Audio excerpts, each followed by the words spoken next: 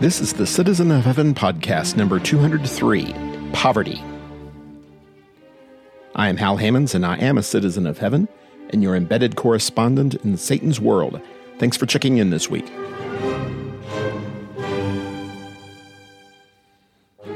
Poverty is the rule, not the exception. We have become prosperous enough in modern-day America that poor people write Yelp reviews on their smartphones about how expensive their sushi was.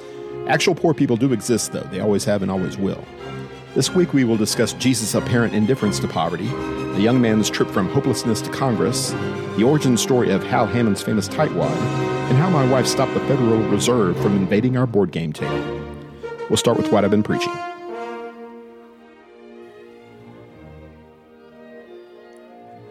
Is there one of Jesus' sayings that makes you wish he'd just left well enough alone? Maybe it's a doctrinal thing, like what he said about the permanence of marriage in Matthew 19.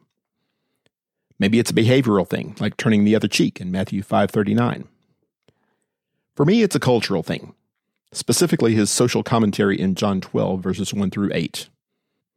You remember the story. He's having dinner in Bethany. Matthew 26 says it was the house of Simon the leper. And Lazarus' sister, Mary, pours some extremely expensive perfume all over Jesus' feet. On the surface, at least, it seems to be everything that Jesus opposed. He grabs as much attention for himself as possible, essentially making himself the center of the universe. And when a kinder, more practical use for the ointment is suggested, by Judas the betrayer of all people, that it could be sold for money to be given to the needy, Jesus dismisses the notion. And that's the kicker for me. Verse 8, "For you always have the poor with you, but you do not always have me." Why did he have to say that? Didn't he realize how that would play with the audience, even 2,000 years later? For that matter, is it even consistent with his teachings, love thy neighbor and all that? Here are my thoughts. Firstly, he was stating a truism. There have always been poor people. There always will be poor people. We've seen such an incredible elevation of the lower classes in my lifetime, both in America and worldwide, that we may have convinced ourselves that poverty is a fixable problem. It isn't. Simply transferring wealth from high to low will not result in some sort of utopian, egalitarian society where everyone is on the same economic footing.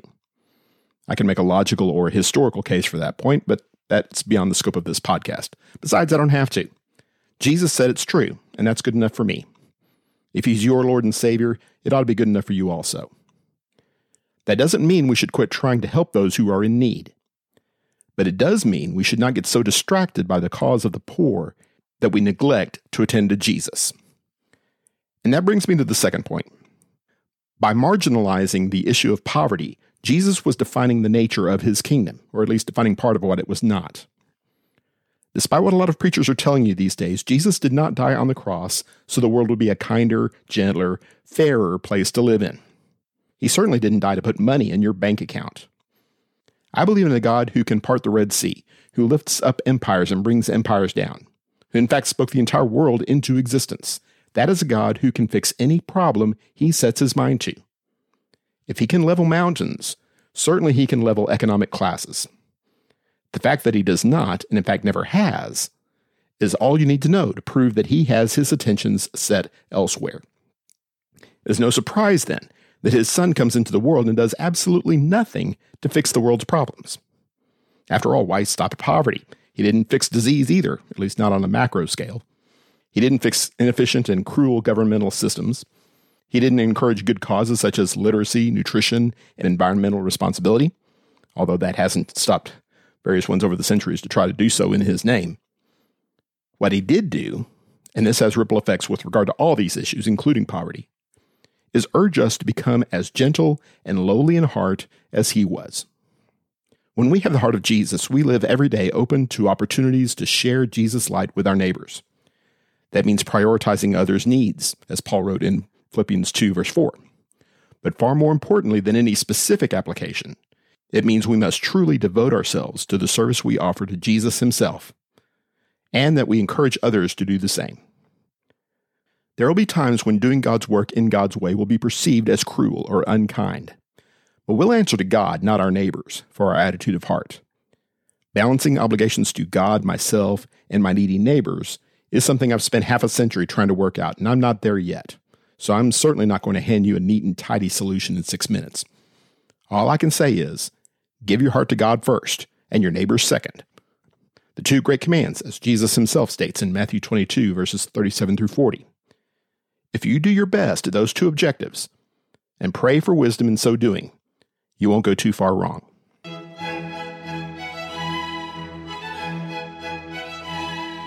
This is what I've been reading. Reading Hillbilly Elegy by J.D. Vance, who has since become a U.S. congressman, was a real experience for me last year.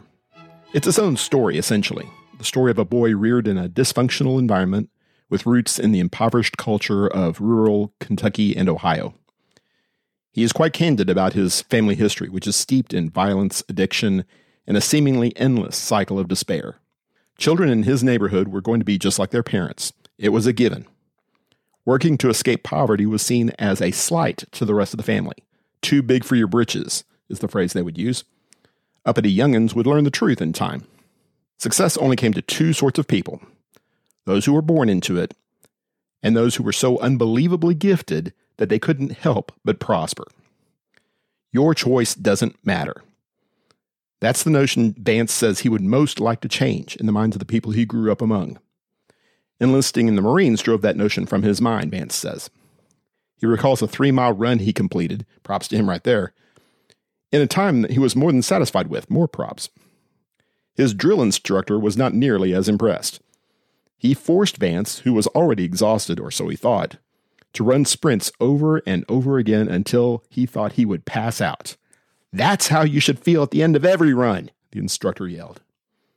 The message clearly got through. Giving the degree of effort you are prepared to give, meeting with unsatisfactory results, and then whining about how unfair the world is, that's laziness, he says, pure and simple. You can change your life. You just don't want to badly enough. And blaming the government is no better than blaming your parents. Vance, who claims to be a conservative and who won his congressional race on the Republican ticket, has harsh words for people of all political stripes who have no solutions other than slinging filth at the opposition. When we think of the problem as being outside ourselves and bigger than ourselves, despair is the natural result. And despair in the heart is a far greater problem than legislators in Washington. He cites a Pew Research study that says working-class white people are the most pessimistic group in America. Only 44% think their children will be better off than they are.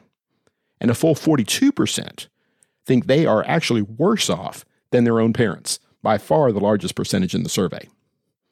Vance's own father, after hearing his son had been accepted to Yale Law School, asked whether he had disguised himself as a liberal or a person of color. That kind of cynicism feeds itself. It destroys hope. It has laid waste to entire generations in some parts. And if nothing is done, it will happen again. The solution to the poverty cycle is the same as the answer to the obesity cycle, the illiteracy cycle, and especially the sin cycle. It's ridiculously simple. Take responsibility for your own choices. Do not be defined by your surroundings and your upbringing. You can escape it. People do it every day. But you won't do it by drinking beer on the couch, watching Netflix and Fox News, whining about how awful your life is.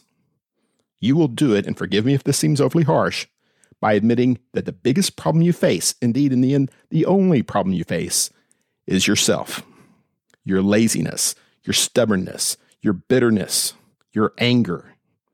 A government program won't fix that. A permanent home in your parents' garage won't fix that. Another CBD gummy certainly won't fix that. In fact, so-called solutions like that will almost certainly make the problem worse instead of better. Paul says in Philippians 2:12, work out your own salvation with fear and trembling. If he had meant sit on your hands, wait for solutions to fall out of the sky, and whine about it until they do, he would have said that instead. Fixing your life is hard. It's work. And there are always excuses to linger in bad habits. Don't be satisfied with that. Lean on the Lord. Lean on your family. Lean on your brethren. But don't stop at that. Work. Work like your life and your soul depend on it. Because I have news for you. They do. This is what I've been hearing. My mother was born on August 3rd, 1931. Please don't tell her I told you that. They think it was in Bixby, Oklahoma, but actually no one's absolutely sure. Her family moved around a lot. She, her parents, and her 8 siblings made their living mostly by sharecropping. Imagine the grapes of wrath without the trip to California. That was my mother's family. Nobody had any money. And if somehow they managed to come by a little, it certainly didn't go to waste. We call it the Great Depression now, and the experience of living through it shaped Mom's adulthood and ultimately her manner of rearing children, my dad's too. Growing up, our refrigerator was packed with old margarine tubs. A bite of green beans in this one, a piece of meatloaf in that one. Nothing went to waste, including the tubs. My mother's favorite piece of chicken is the back. Those of you who have never seen a chicken that didn't come from a bucket probably don't even know that is a piece of chicken. But when you butcher your own, you find extra meat in all sorts of places. I've become quite partial to the kidneys myself. If you didn't know chickens had kidneys, invite me over the next time you're having an actual chicken dinner. I'll show them to you. I'm by no means the recycler my parents are. And when I say recycler, I mean washing off pieces of aluminum foil and saving them for another project, not dumping plastic bottles into a trash can and hoping the powers that be turn them into something useful. But I have enough respect for the process to cringe when I see millennials who have never missed a meal laughing at people like my parents for their frugal ways. Some multimillionaires still save pennies. The millennials in question ridicule that. It never seems to occur to them that saving pennies likely had a great deal to do with how they became multimillionaires. The fact is, being wasteful is always a bad thing, whether you can afford to do it or not. God doesn't give us a barn full of goodies so we can build bigger barns. He gives so we can meet our own needs, find opportunities to address the needs of others, and glorify Him in all of it. This process is going to involve a bit of a balancing act, a couple of them in fact. One involves the line between saver and hoarder. The other involves the line between celebration and indulgence. Let's take the first one first, since it's probably a bit more obvious. Saving for a rainy day is responsible stewardship. The ant is given to us as an example in Proverbs 6:6, not only of industry, but also of preparing for leaner times. The term provide in 1 Timothy 5:8 is a combination of Latin roots, pro meaning forward, and vide meaning vision. Therefore, a projected video image is a picture that is thrown forward onto a screen. At least that's the way they did it way back in the 20th century, or even today in movie theaters, if anyone's still going to the movies these days. Anyway, to provide necessarily looks to future needs, not just present ones. The one who chooses not to do so for his family is worse than an infidel, Paul asserts. But material possessions are saved so that they can be used, if not by us today or tomorrow, at least by someone at some time. Stacking our homes with possessions because we're afraid of letting go of them is a sign of all sorts of evil thoughts, fear, anxiety, doubt, and many other troubles that tie us down to earthly problems instead of freeing us up to store up treasure in heaven. Balancing celebration and indulgence is trickier. We have no mandate to divest ourselves of all worldly goods, as the rich young ruler was told to do in Matthew 18:21. Rich ones are to be ready to share with the poor, as Paul states in 1 Timothy 6:17-19, but not to the point of becoming poor themselves. The preacher urges us in Ecclesiastes 5:19 to rejoice in the proceeds of our labor, not to live in guilt for having more than someone else. But at some point, it becomes callous and unloving to look at the sufferings of others and refuse to come to their aid. If you know of someone who can make a hard and fast application of this principle, please give me his or her contact info. I would love to learn at their feet. For now, all I can do is point to the axiom given to us by Jesus himself in Luke 6:30. Give to everyone who asks of you, and whoever takes away what is yours, do not demand it back. That statement is moderated by other things said about physical possessions and charity in other passages, I hasten to say. But at the very least, generosity of heart and wallet should be the rule rather than the exception. When we see an increase in our wealth as only an opportunity to favor ourselves even more, we show that we do not really take Jesus at his word, as Paul quotes him in Acts 20:35. It is more blessed to give than to receive. We owe him and ourselves better than that. This is what I've been playing. Playing games with a specific set of companions places restrictions on the games I'm likely to purchase, and that is a very good thing. We only have so much closet space after all. And I just gave you a warning about indulgence. I'd hate to be hoisted on my own petard. More specifically, I only buy games that my wife thinks she will like. After all, she's with me at the table close to 100% of the time. Also, I rarely buy games that do not play well with only 2 players. Close to 75% of the time, she's the only person with me at the table. That's 2 reasons more than I need to avoid buying QE. And it's a real shame, because I think QE looks amazing. And yet I'll almost certainly never play it. Tracy is absolutely and actively uninterested in it. And if somehow I were to guilt or bribe her into playing, I'd never get Kylie to join in. And the game requires at least 3 players, so no QE for me. QE is an acronym for quantitative easing, which itself is an economics term referring to the policy of pouring more money into the economy so as to keep interest rates low and thereby encourage borrowing and spending, create jobs, and get politicians reelected. It has been the rule of thumb in American fiscal policy more or less since the Reagan years. One might argue it was an inevitable result of President Nixon taking us off the gold standard in the first place. By now, you've probably figured out why Tracy is not interested in this game. At any rate, QE the game involves you playing the part of a central bank. You have the opportunity to bid on various companies to try to save them from bankruptcy. And since you are the one printing the money, you can bid whatever you want. I'll repeat that, whatever you want. Bail out the most companies and you win the game.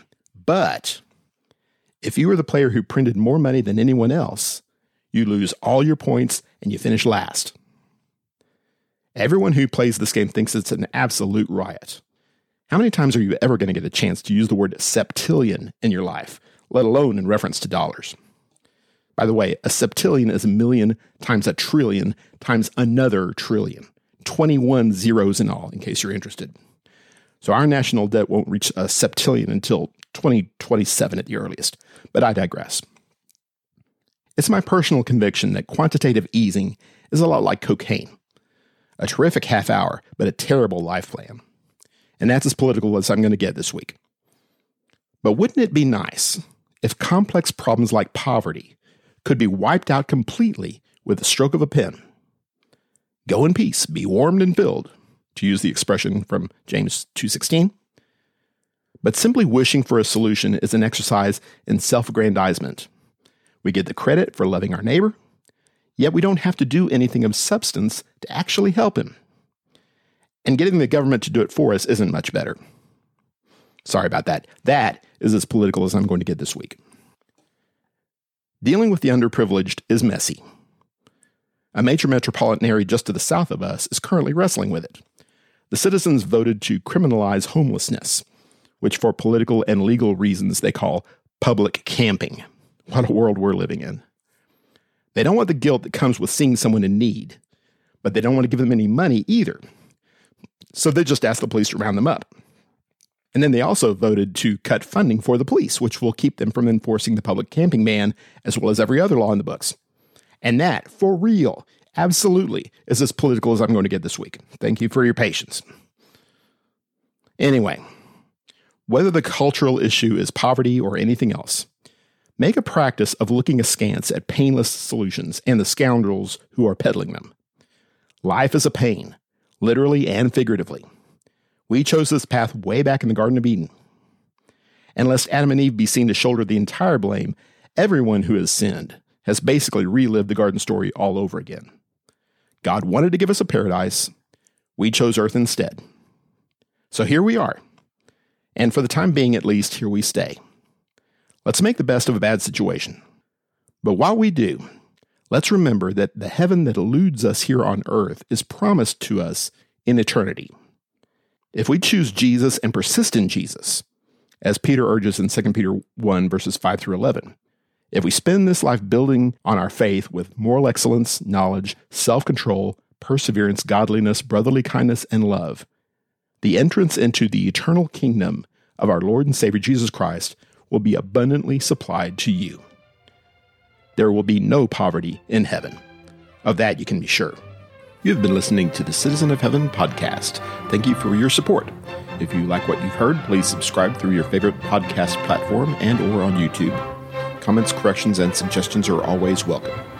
Please feel free to follow me through Facebook, MeWe, Parler, or Instagram, or check out my webpage, www.halhammonds.com. Until next time, be strong and courageous, fight the good fight of faith, and do all things in the name of the Lord Jesus. This is Hal Hammonds, the Citizen of Heaven, signing off.